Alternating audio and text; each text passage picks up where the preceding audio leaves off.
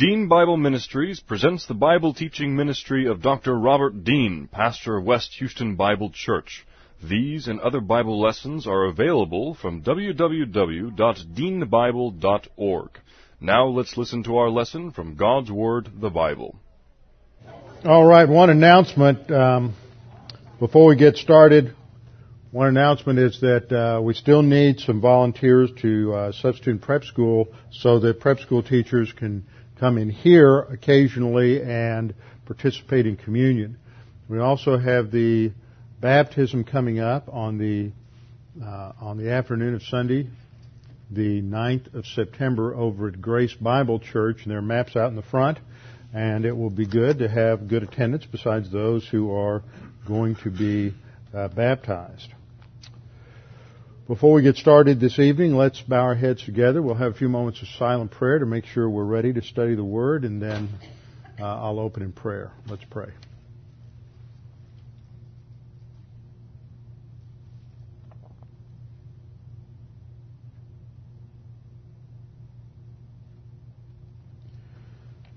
Father, we thank you for this opportunity that we can come together this evening to study your Word, that as a body of believers we have the privilege to gather together publicly and in freedom in this nation. We continue to pray for this nation, for its leadership, for our safety, for protection, that you watch over us. Father, this country still stands to support Israel. We still send out missionaries throughout the world. And as they go out from this base, the gospel still goes throughout the world, finances and everything else. And so, Father, we pray that you continue to protect us, that we may continue in these endeavors as a nation. Father, we pray for us tonight as we study your word, that as we go through these things, that one last time as we wrap up our study in Genesis, that you'll help lock these things down in our thinking, and that we will be reminded of some of the tremendous doctrines and truths that we've studied as we've gone through this book over the last 4 years. We pray this in Christ's name. Amen. Okay, last time we started off with our review of Genesis.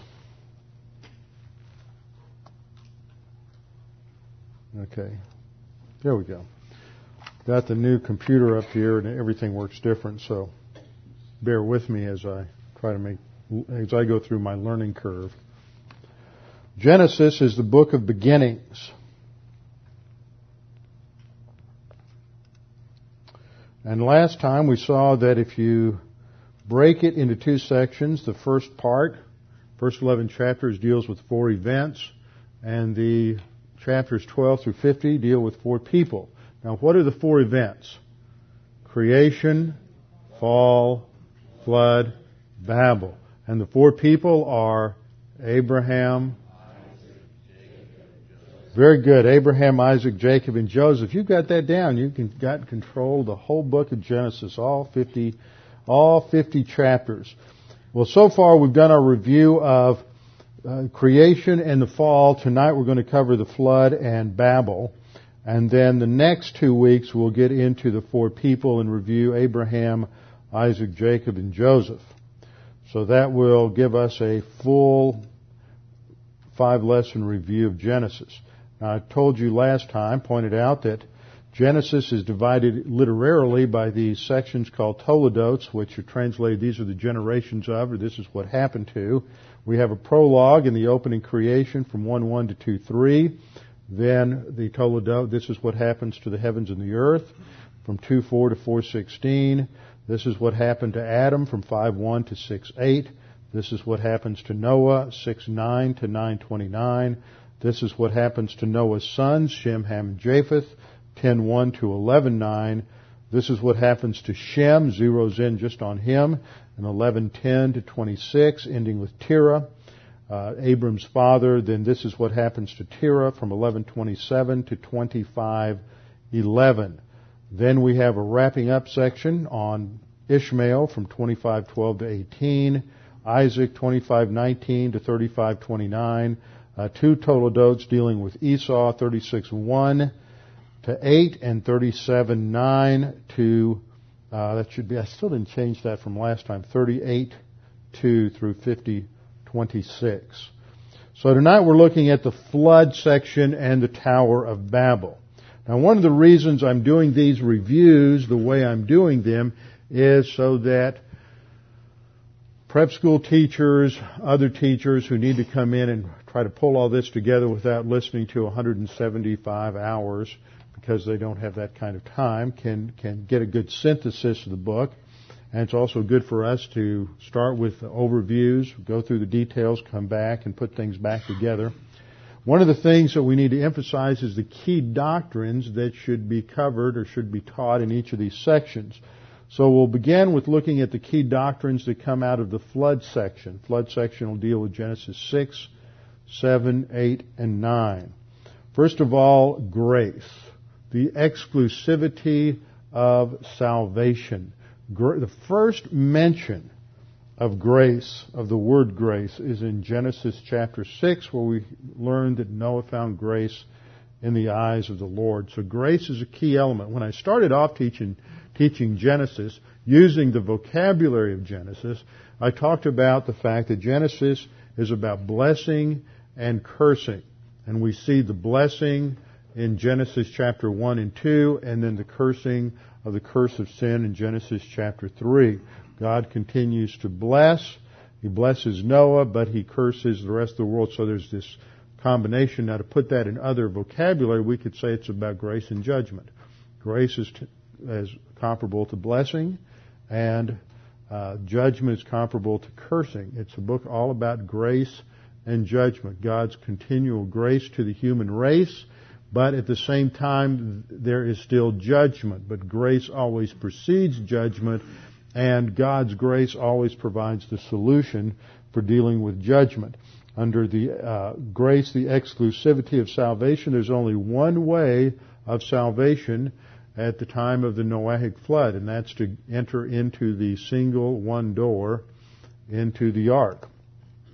Then we have inheritance and a personal sense of destiny because of Noah's long-term vision, his understanding of what his destiny was and the security of his destiny and the plan of God and his future reward. He is able to be obedient and stand fast against the pressure of a culture where he is in the minority of one versus probably about 4 or 5 billion people on the planet.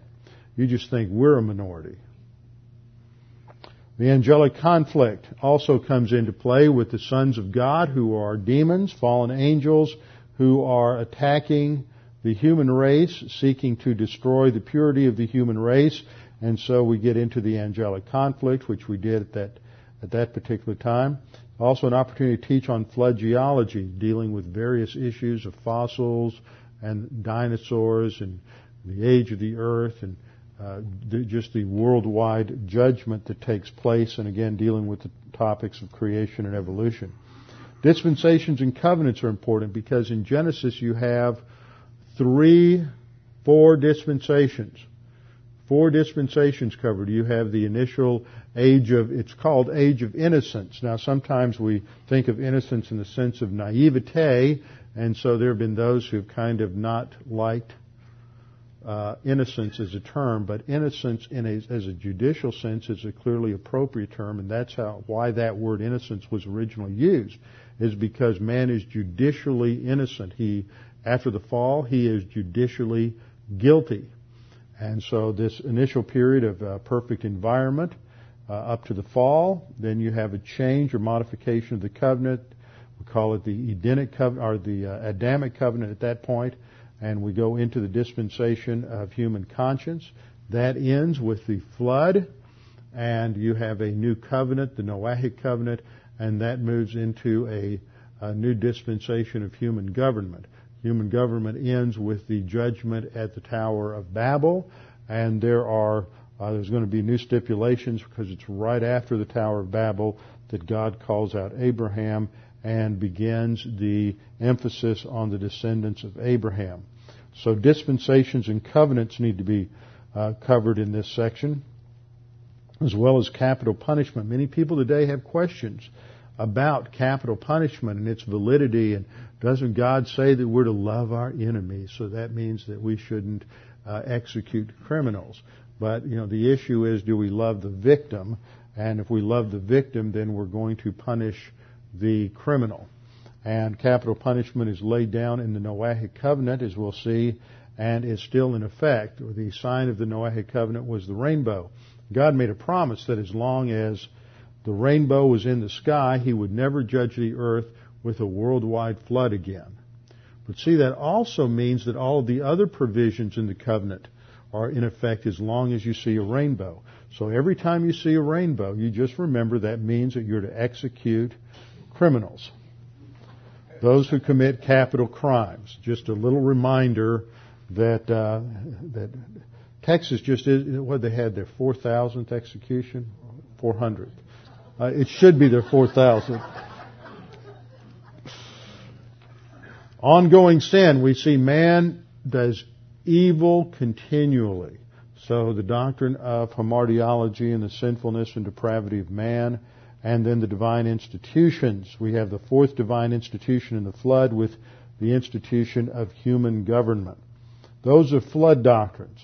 Then we'll get into the Tower of Babel, and these are the doctrines associated with the Tower of Babel. First of all, you have the three great divisions of the human race.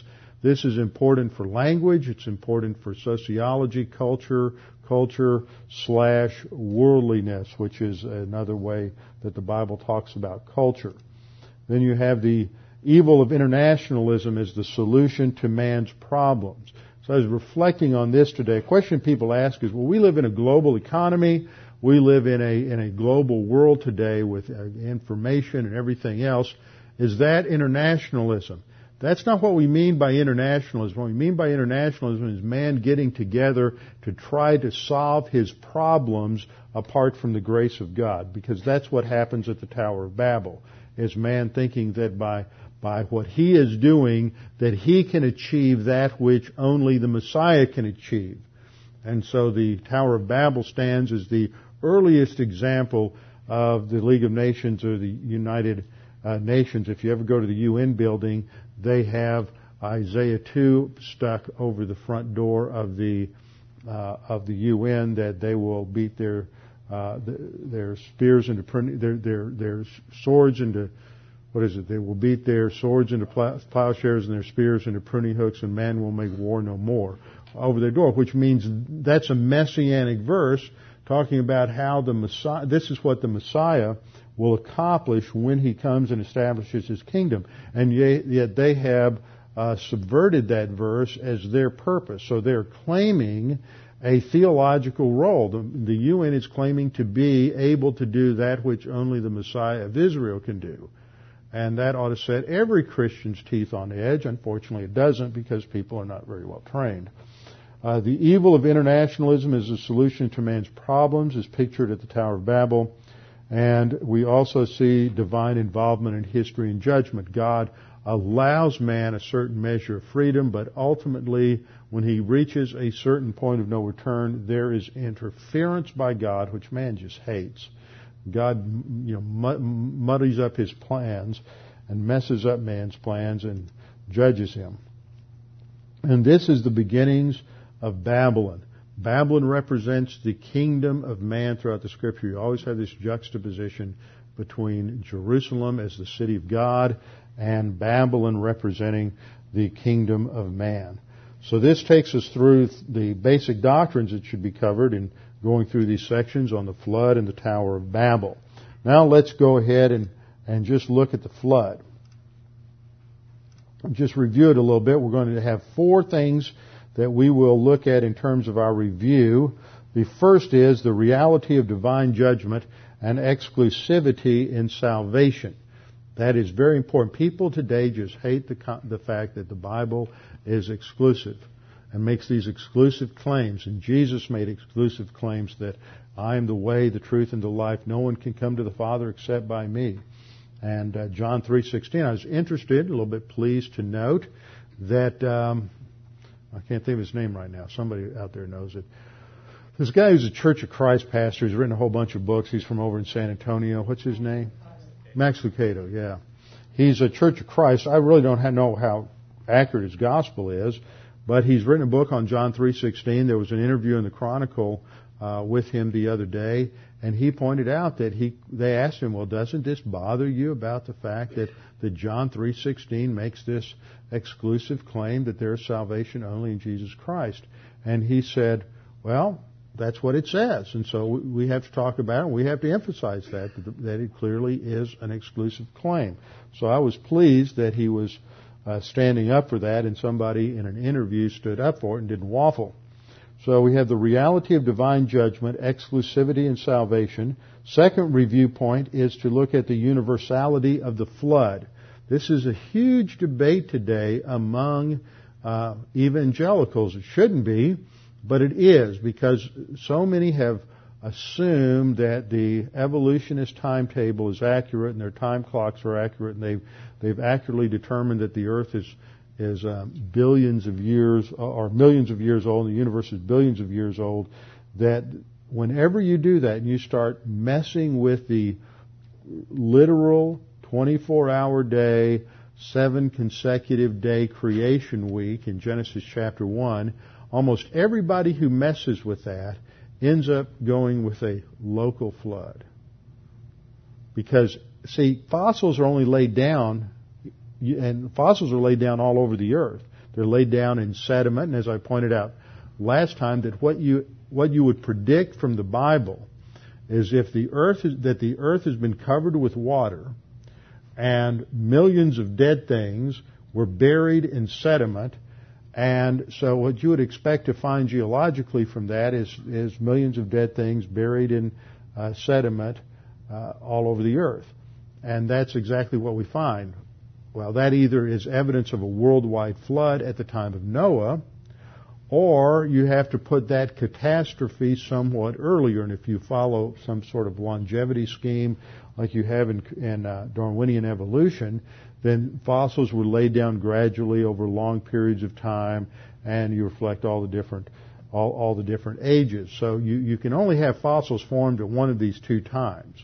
It's either long before man was on the planet, or it's at the flood.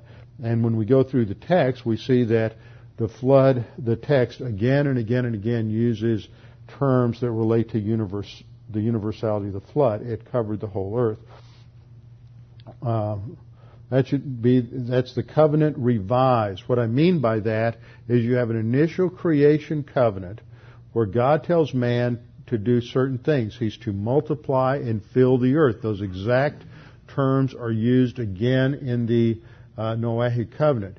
He is to rule over the animals. There's terms related to that. All of the obligations God lays on man in Genesis chapter 2 become modified at the fall, and then they're modified again at the flood. So we see the Noahic covenant is just a revision of the original creation covenant. And then fourth, there's a failure to spread over the earth and the establishment of the kingdom of man at Babel. So the first three review points focus on the flood and the aftermath, and then the fourth point, the Tower of Babel. So we talk a little bit about the Noahic flood, and just to get a little background, the background is given to us in Genesis chapter 6, verses 1 through 8. You might want to turn there with me. I'm not going to spend a lot of time there, but the first 8 verses give us an introductory background to the events of the flood, explains why there is a flood. The first 4 verses describe the demonic attack on the human race, as well as the deplorable or wicked or degenerate conditions of the human race. For example, in verse 2 we read that the sons of God, that's the demons, these are fallen angels, saw the daughters of men, that they were beautiful, and they took wives for themselves of all they chose. Now, when we studied that, I went through all the reasons for that. One of the primary reasons is just linguistics.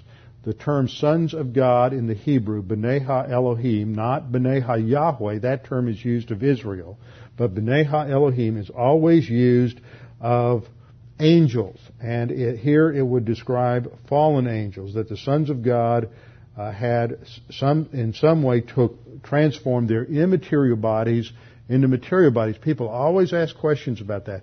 Well, if angels are immaterial, or if they don't they don't marry, which is what Jesus said, then how are they capable of any kind of sexual intercourse? Well, what we see in Genesis 18 is when the angels visited Abraham, they ate and they drank and they rested and they slept and their feet were washed. They are able to transform their immaterial body into a physical body with all of the biological functions. And so we extrapolate from that that's exactly what occurred here, and then we assume the probability that God stopped this kind of activity after this particular event. But it tells us in these first 4 verses that of the angelic attack, and then in verse 5 we learn of the related evil of man. The Lord saw that the wickedness of man was great in the earth, and every intent, notice that, it doesn't say some, it's every intent of the thoughts of his heart was evil, was only evil continually. This is a very strong statement about the negative volition that dominated the planet prior to the Noahic judgment. Now, 2 things I want you to note here is that this is the first time that the word evil is used since Genesis 2 and 3. In Genesis 2 and the first part of Genesis 3, it was always used in reference to the tree of the knowledge of good and evil. And so it was used in that context. And then the last time that it's used in Genesis 3 is when God expels man from the garden and says, because now he knows good and evil as we do. So that's the last time we've heard mention of evil. And now we learn that man is evil and the thoughts of his heart are evil continuously. Now there are people who have tried, and I've tried this, to try to make a distinction between sin and evil. But the term evil, which is the Hebrew word ra, which is just simply R-A, is a term that is frequently used as a synonym for sin. Evil and sin are synonymous. You get into the book of Kings, 1 Kings and 2 Kings, and again and again and again when you have the assessment of the ruler of the king in the north, it says, and so followed in the footsteps of Jeroboam the son of Nebat, and did evil in the sight of the Lord, and worshipped in the high places. So evil is defined contextually as idolatry. Evil at its core is substituting something else in God's place, which is exactly what happens in the Garden of Eden. The woman wants to eat the fruit so she can be like God. She wants another God. She wants her to be God herself, and then Adam follows her. So evil is defined here, or mentioned here for the first time since Genesis 3, and it's defined in terms of the wickedness of man and his rebellion against God and rejection of God. Then the other thing we should note here is that grace is used for the first time in the Bible in this section, and in verse 8 we read that Noah found grace in the eyes of the Lord. That doesn't mean that there wasn't evil before this, and it doesn't mean there wasn't grace before this. But this is the first time these terms are really brought out and used, and the writer, Moses, the human writer of Scripture and the divine writer of Scripture, want to draw our attention to these 2 ideas as being core and central to understanding the whole episode of the flood. It's going to show how God's grace is the only solution to sin. And so what we see in the flood episode as a judgment on sin is that the flood is a type of salvation. That just as there is only one way of being saved out of the flood, and God provides the way out of the flood, there is only one way of eternal salvation.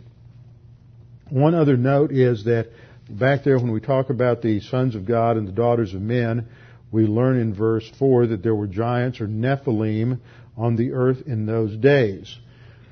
Now, some people have tried to make a technical term out of Nephilim, and that's wrong, because if you do that, then you're going to have real problems when you get over into Joshua and you discover that there are Nephilim in the land of Canaan.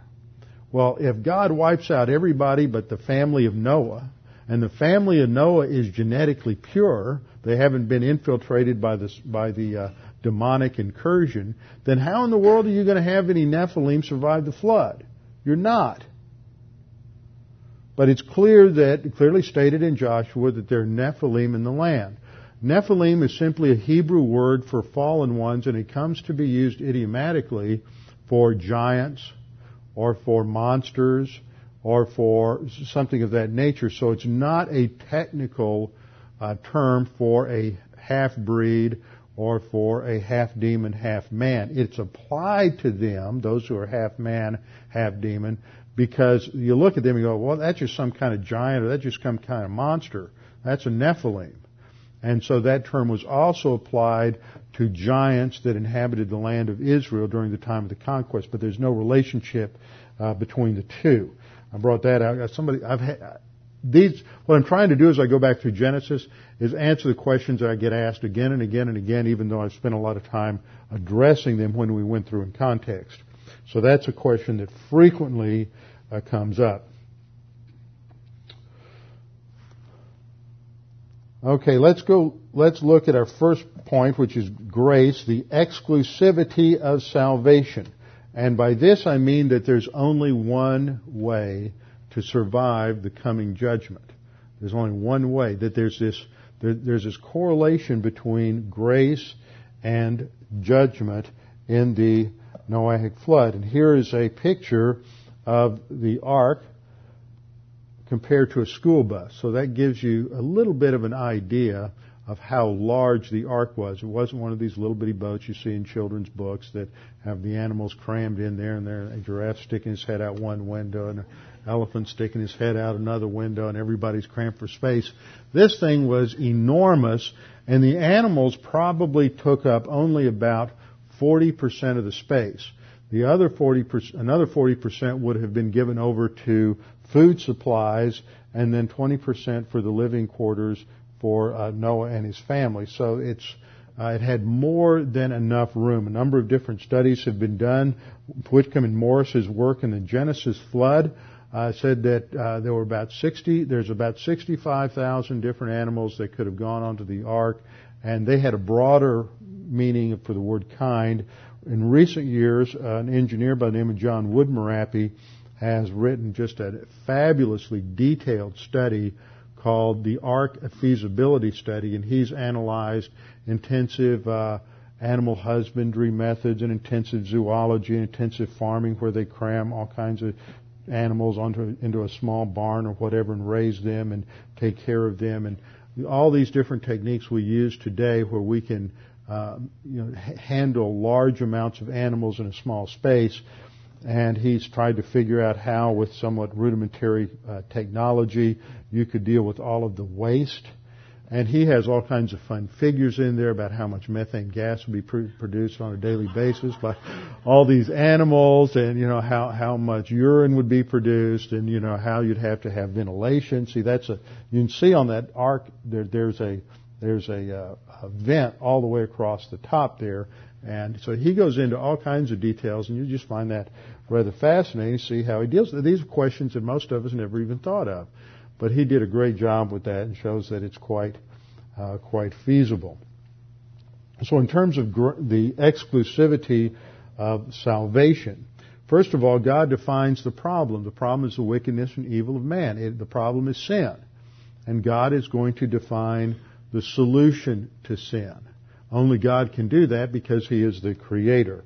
Second thing we note is that God always precedes deliverance with an extended offer of salvation. Grace always precedes judgment. So God is going to always provide a way out. And this happens down through history. Whenever God is going to judge Israel, He always provides a period ahead of time where the prophets come, warn of coming judgment. There's always that period of grace before judgment. And third, God is the one who, because He defines the problem, He defines the one way out. And He always provides that. He is the one who's able to control all the circumstances so that no matter how much chaos and catastrophe there is, God is the one who can bring order and stability out of chaos. So it is what we learn about salvation. One of the things that we learn about salvation in Genesis 6 through 9 is grace.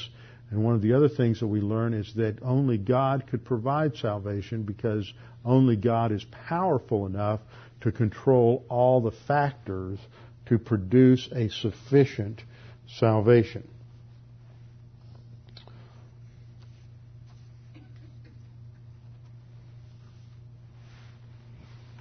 Now, the next thing that I wanted to review was just dealing with the question, was the flood local or universal? Now, a couple of times in the last few weeks I've mentioned this guy, Dr. Hugh Ross, who's written a couple of books. He's pretty well known. He's got a large ministry. He's on TBN at least once a week, has a scientific show, and he tries to present all the scientific data showing that the earth has to be billions or millions of years old, and the universe billions of years old. And he basically accepts all of the age assumptions of evolution. And he argues that the flood was just a local flood. You'll also see this in many of the shows that you see on Discovery Channel or A&E or the History Channel, any of those type of shows.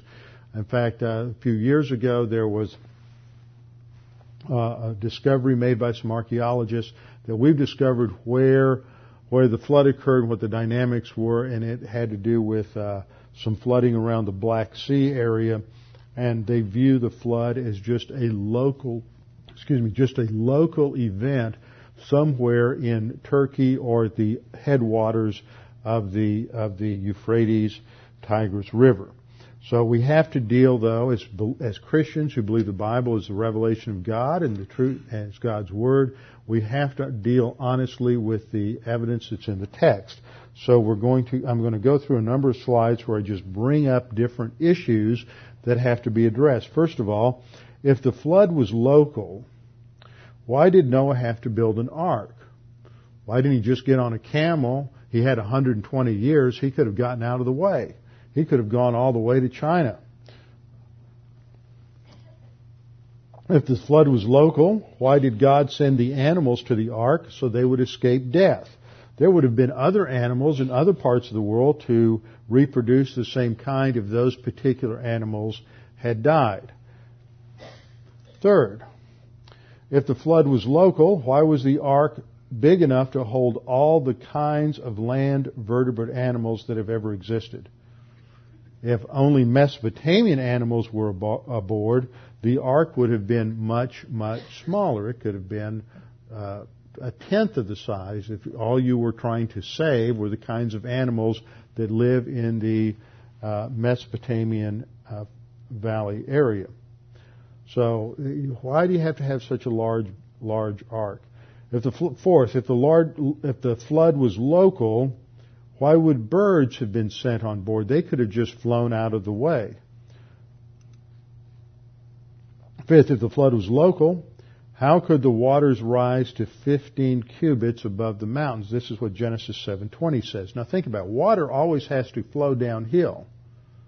So if water is going to get 15 cubits or 8 meters over the highest mountain, then the only way you can do that is to cover all of the earth. It can't do that with a local flood. Where are we? Sixth, if the flood was local, it would not have solved the problem of the corruption of the human race worldwide. See, when you argue for a local flood, you don't take into account the cause of the flood. That's another thing that is. And see, theology always interrelates. How you interpret one passage is going to affect how you interpret a lot of other passages. So if you take Genesis 6 through 9 as local, you have to argue that the sons of God aren't angels, but they're the descendants of Shem, not Shem, the descendants of Seth. And you have the Seth line and you have the Cain line. The Cain line would be the daughters of men, and the Seth line are the sons of God. They're the godly line. And so you have to interpret that as a problem between intermarriage between the believer and unbeliever. But if you've got that as a problem, then you'd have a much worse problem today. Why does God have to destroy the human race or bring such a judgment just because believers are marrying unbelievers? And it would only be unbelieving girls marrying unbelieving boys. See, it just doesn't fit the scenario. There's so many problems, but once you start down that road, you have to massage so many different things to try to make the Bible say what you want it to say instead of what it's saying. If the flood was local, people who did not happen to be living in the vicinity would not be affected by it. Folks, but another assumption they make is that the population wouldn't have been very large. People were just living in the Mesopotamian Valley. But if you go back, and as I did when we did this original study, people are living to be 950 years of age, and they're having many children, not just 5 or 6, and those children are living to be 900 years of age, and you have as many as 9 or 10 generations living at the same time. Just think about it. Everybody born since about 1050 would still be alive. George Washington, Thomas Jefferson, John Calvin, Martin Luther, all these guys would all still be alive. We'd have a population on the earth of 20 million just because nobody died. You have to have people die to keep the population down. If they don't die, the population intensifies. So you look at books like Whitcomb and Morris's Genesis Flood have done the math, and they figure that if you assume every family had 3 boys and 3 girls, and they married, and of course that's a small number, I think, that very likely they had many more than that, and they married, and you extrapolate the numbers, do the math, then you'd have a population minimum of 2.5 billion on the earth at the time of the flood, and maybe as much as 4 or 5 billion, maybe as many people as you have on the earth today. Kind of gives you a new idea of what Jesus says when He returns at times will be like the time of Noah. There were only 8 believers on the planet. They're a fairly small minority. If the flood was local, God would have repeatedly broken His promise to never flood the earth again. Just think about those folks in New Orleans a couple of years ago and those folks up in the Midwest right now who are going through all those floods.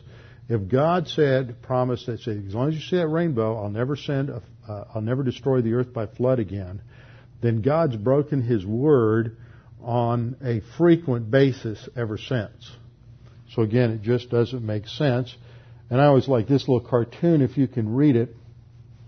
You have these 2 guys, all you see is their heads, and they're looking at a rainbow saying, "Look at that beautiful rainbow."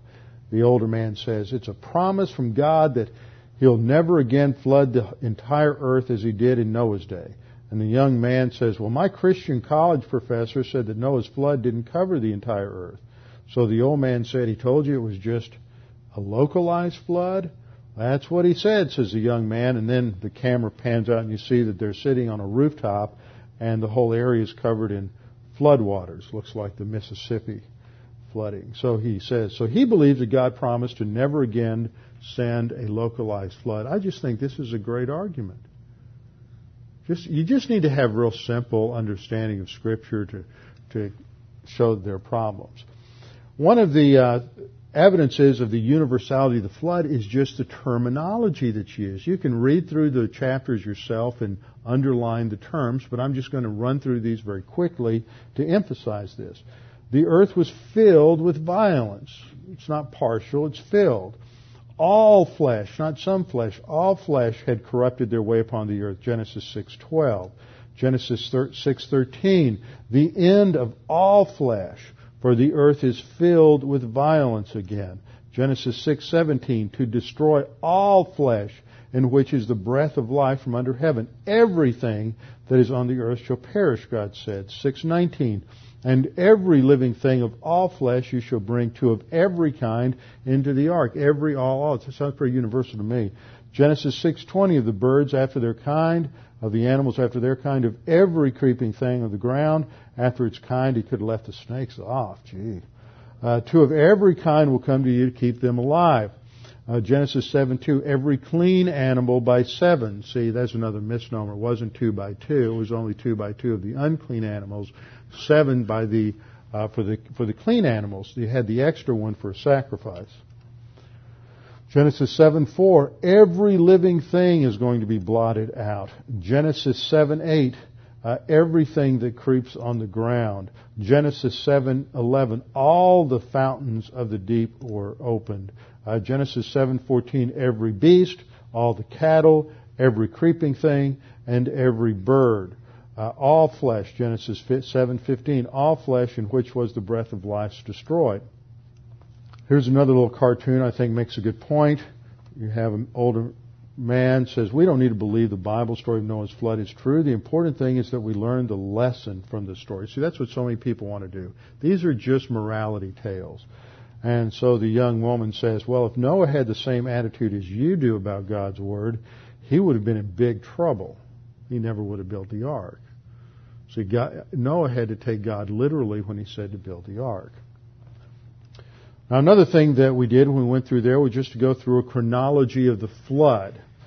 Most people are uninformed and they think that the ark, the flood only lasted 40 days and 40 nights. Yet if you take the scripture at its word, they entered the ark in Genesis 7:11. They waited 7 days. This was in the 10th day of the second month of Noah's 600th year. That was followed by 40 days and 40 nights of rain. Then there were 110 days where the water continued to rise. And after 150 days after that, the ark rested. They waited 74 days while the water continued to recede, and then the tops of the mountains became visible. After 40 days, he sent out a raven, waited 7 days, sent out the first dove, 7 days, sent out the second dove, and then waited another 7 days for the third dove. Then he waited until that should be the 10th day of the first month. That's not 11/10/600. That should be 1/10/601. Got the one in the wrong place. And then he ordered to offload on the 27th day of the second month of his 601st year. So that's a total of 371 days. A little over a year. Long time to be on those boat with those animals. Another thing is to just chart out the ages of the patriarchs when they lived, when they died. The lower line indicates their age when they gave birth to the son that's mentioned in the genealogy. The upper line indicates when they died. If you notice, you have all the patriarchs prior to the flood living into the 900s, sometime in that area. And then suddenly, right after the Noahic flood, the ages drop off into an exponential decay curve. You can just plot that out just as you would in measuring any kind of decrease and from one state to another where something changes. And so you don't have Moses sitting down with his computer trying to figure out how to plot these things out on a graph. And this is just another evidence that the ages and all the data fits a real situation. Then we come to the third area of review, and that has to do with the covenant. First time the word covenant is used is in Genesis 6:18. God said to Noah, I will establish my covenant with you, and you shall enter the ark, you and your sons, your wife, your sons, with you. Now there's a lot of people who think that because this is the first mention of the word covenant, that you really can't say that anything before that is a covenant, just because the word is not used. In fact, there's some dispensationalists today who get a little too caught up with this, and they say that because covenant's not mentioned in Genesis 6:18, the first covenant's Noahic covenant. I think that's wrong because of Hosea 6:7. Hosea 6:7 says that like Adam, literally in the Hebrew, like Adam, they have transgressed the covenant. It's a condemnation of the Jews and saying just like Adam, they, the Jews, transgressed their covenant. Now, the argument that is presented is, see, Adam here really refers to mankind. And all of mankind has, and then they treat it progressively, like all of mankind has broken the covenant. But when did mankind break the covenant? When did the human race? They broke it in Adam. Let's use a little New Testament exegesis in Romans 5, 1 Corinthians 15. It was in Adam that all die. So even if you try to take Adam here as just referring to mankind or the human race, it still leads you back to that one act of Adam. When Adam sinned, Hosea 6:7 says he transgressed a covenant. And if you look at the terminology that you have in Genesis chapter 9, where you have the command to be fruitful and multiply in verse 1, and then you have emphasis on the animals and what they can eat. You have restrictions on what they can eat. You have governmental stipulations. All of these things, you have the same category of information taking place in Genesis 2. It's revised in Genesis 3 and revised again here. So, if it walks like a duck and quacks like a duck, and it's a duck. So, then that must be a covenant in Genesis 1:26-27, establishing a creation covenant. And then, let me go into that slide. Gentile covenants. You have the Edenic covenant, followed by the fall, then the Adamic covenant, followed by the Noahic covenant, which is still in effect. These are all modifications, universal covenants that are in effect for all of mankind. And the Noahic covenant doesn't go out of effect until when? What? Yeah, new heavens and new earth. Well, actually, it's going to be the millennial kingdom, because I don't think there won't be any death, so we won't be killing animals and eating meat. So it'll just be up to the second coming. God's going to have tofu that's going to taste just like prime rib, though. I know it. He can do it. And then next time we'll get into the Jewish covenants. Okay, let me back up. I got ahead of myself here. A covenant is simply a legal contract, and this implies several things. It implies, first of all, that both parties are persons.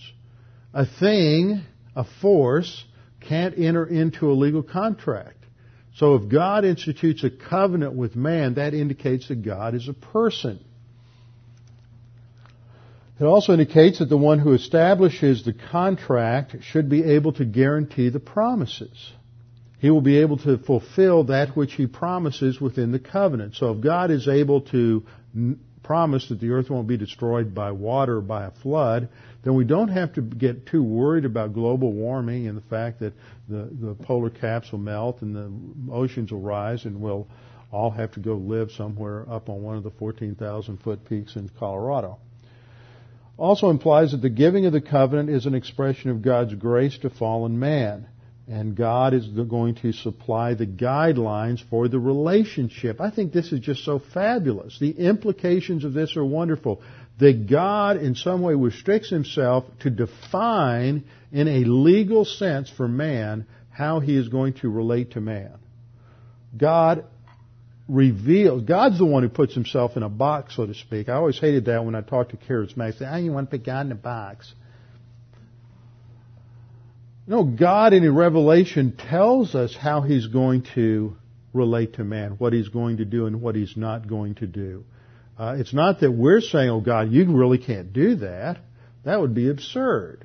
But God is the one who limits and provides the boundaries for the relationships, and then he always provides the basis for it. This shows that man's relationship with God is always based on immutable legal principles that are articulated in specific written regulations. And that has tremendous implications just for the whole study of law and the whole issue of law as a foundation for a culture.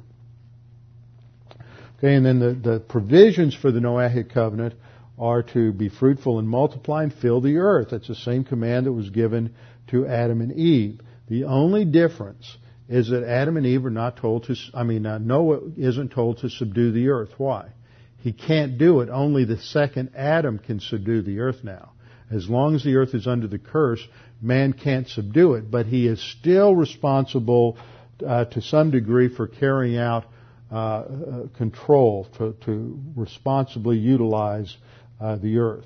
Second point, there's fear now placed upon the animals that wasn't there apparently before the flood.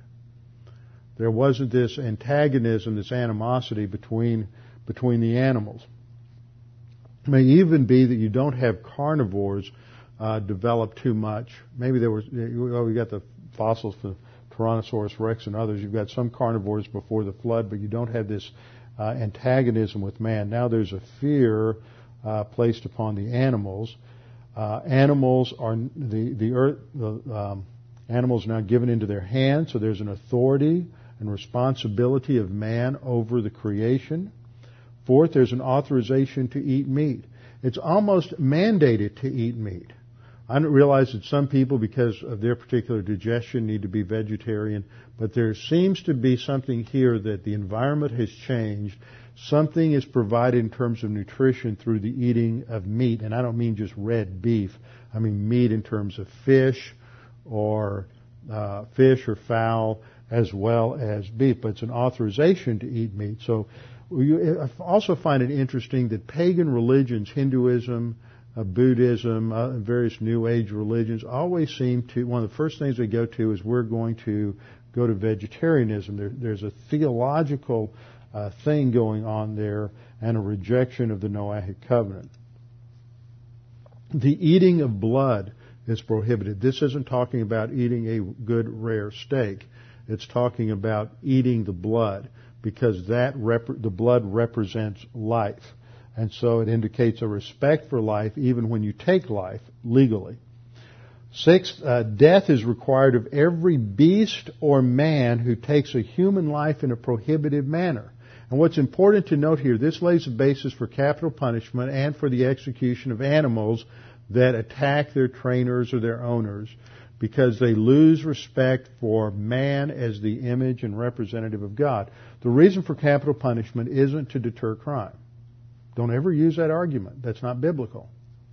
That's a pragmatic argument, and it may not be true. You may be subverted by statistics. I don't think those statistics are true, but don't get caught in that trap.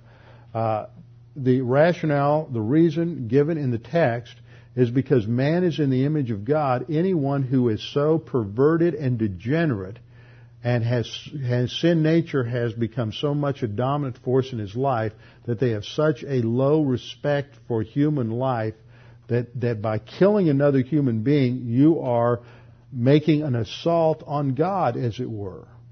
And so it's viewed as a theological act of blasphemy to take the life of an image bearer, and just because you do that, you need to forfeit your life. It's such a serious offense. And this seventh point is this covenant is made with Noah, his descendants, that's all the human race, and the animals. So it is a covenant that includes all the creation. Eighth, there's a promise to never again destroy the world in the same way. So the next destruction will be by fire. Now we come to the next point that we cover in chapters 11 and chapters 10 and 11, which is what happens after Noah. The expansion throughout the earth of his three sons, Shem, Ham, and Japheth. And Genesis chapter 10 is a fascinating study because it shows the spread of his descendants. Japheth's descendants primarily go into northern and eastern Europe, Russia. All of those areas are the descendants of Japheth.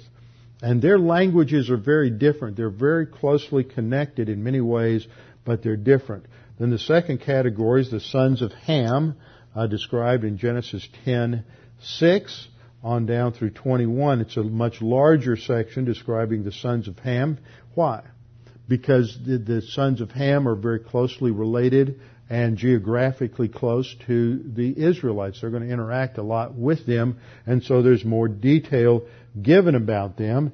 And one of the most interesting of these characters is Nimrod, who is mentioned in verse 8, and that really provides a background for understanding the Tower of Babel. Nimrod elevates himself as a mighty hunter before the Lord, kind of misses the nuance a little bit. It's really against the Lord. He's setting himself up in authority against the Lord, and he's going to build his own kingdom on earth. And it's called the Kingdom of Shinar, and this is roughly equivalent to the ancient kingdom of Sumer, located right in the Mesopotamian valley between the Tigris and Euphrates River. Nimrod is viewed also through mythology as one of the antagonists to God. This whole episode with Nimrod foreshadows the Tower of Babel episode in chapter 11. His name is derived from a root word meaning to rebel, and we see that his kingdom is based on power and violence. According to Josephus, Nimrod led a spiritual rebellion against God, teaching that men owed their happiness to themselves and their own pursuits rather than to God. And so he then gets elevated in mythology to God. He's called Marduk, Ninurta, various other names, and he becomes rather bigger than life and legendary. So he gets associated with the god of fertility. So Nimrod, and he in mythology he has his consort is Semiramis, and so they become the progenitors of this whole kingdom of man that builds a Tower of Babel. And this is a religious assault on God, trying to build their own tower, their own mountain, to elevate themselves over anything, any judgment that God can make. They're going to make a name for themselves in Genesis chapter 11. Now it's interesting that God, after He judges them, He's going to call out Abram and tell Abram He will make a name for Abram. So you see this contrast between the arrogance of the people of the Tower of Babel and Abram. So here we have a picture of an artist's conception of the ancient Tower of Babel. And of course we have the modern Tower of Babel, which is the EU linguistic headquarters in Strasbourg, France, where they're hoping to break down all the languages, and this is their translation headquarters. And it was specifically designed by the architect, as I pointed out in our Revelation study, to picture the unfinished Tower of Babel. And so one of people out there who's been listening to the Revelation series sent me a diagram where they merged the two together. The ancient Tower of Babel just bleeds right into the modern Tower of Babel. And it is at the Tower of Babel that languages are confused. There's over 6,000 languages on the earth today. And they continue to multiply. And the biggest difference in languages is among those who are descendants from Ham. And it's the descendants of Ham that are responsible for the Tower of Babel. And yet God is so great that even in the confusion and the chaos of human languages, God is still able to communicate His Word in such a way that even though we gain greater insight by studying it in the original, you don't have to study it in the original to understand the basic doctrines of Scripture. It can be translated in every language of the human race, and the truth of God's Word can go to into every tongue, every language. So that takes us up through the first 11 chapters, the creation, the fall, and the flood. And next time we'll come back and get into the major change that takes place with Abram. We'll do a review of Abraham next week, and then we'll finish it 2 weeks from then. Father, thank you for this opportunity to study your word this evening. We pray that you would help us to put these things together, to understand these doctrines and the flow of Scripture, and just have a greater appreciation for how you've revealed yourself to us. May we always remember to depend upon your grace, that your grace provides the only solution for the judgments that come upon the human race, whether self-imposed or whether they originate with you. The only solution is your solution. We pray this in Christ's name. Amen.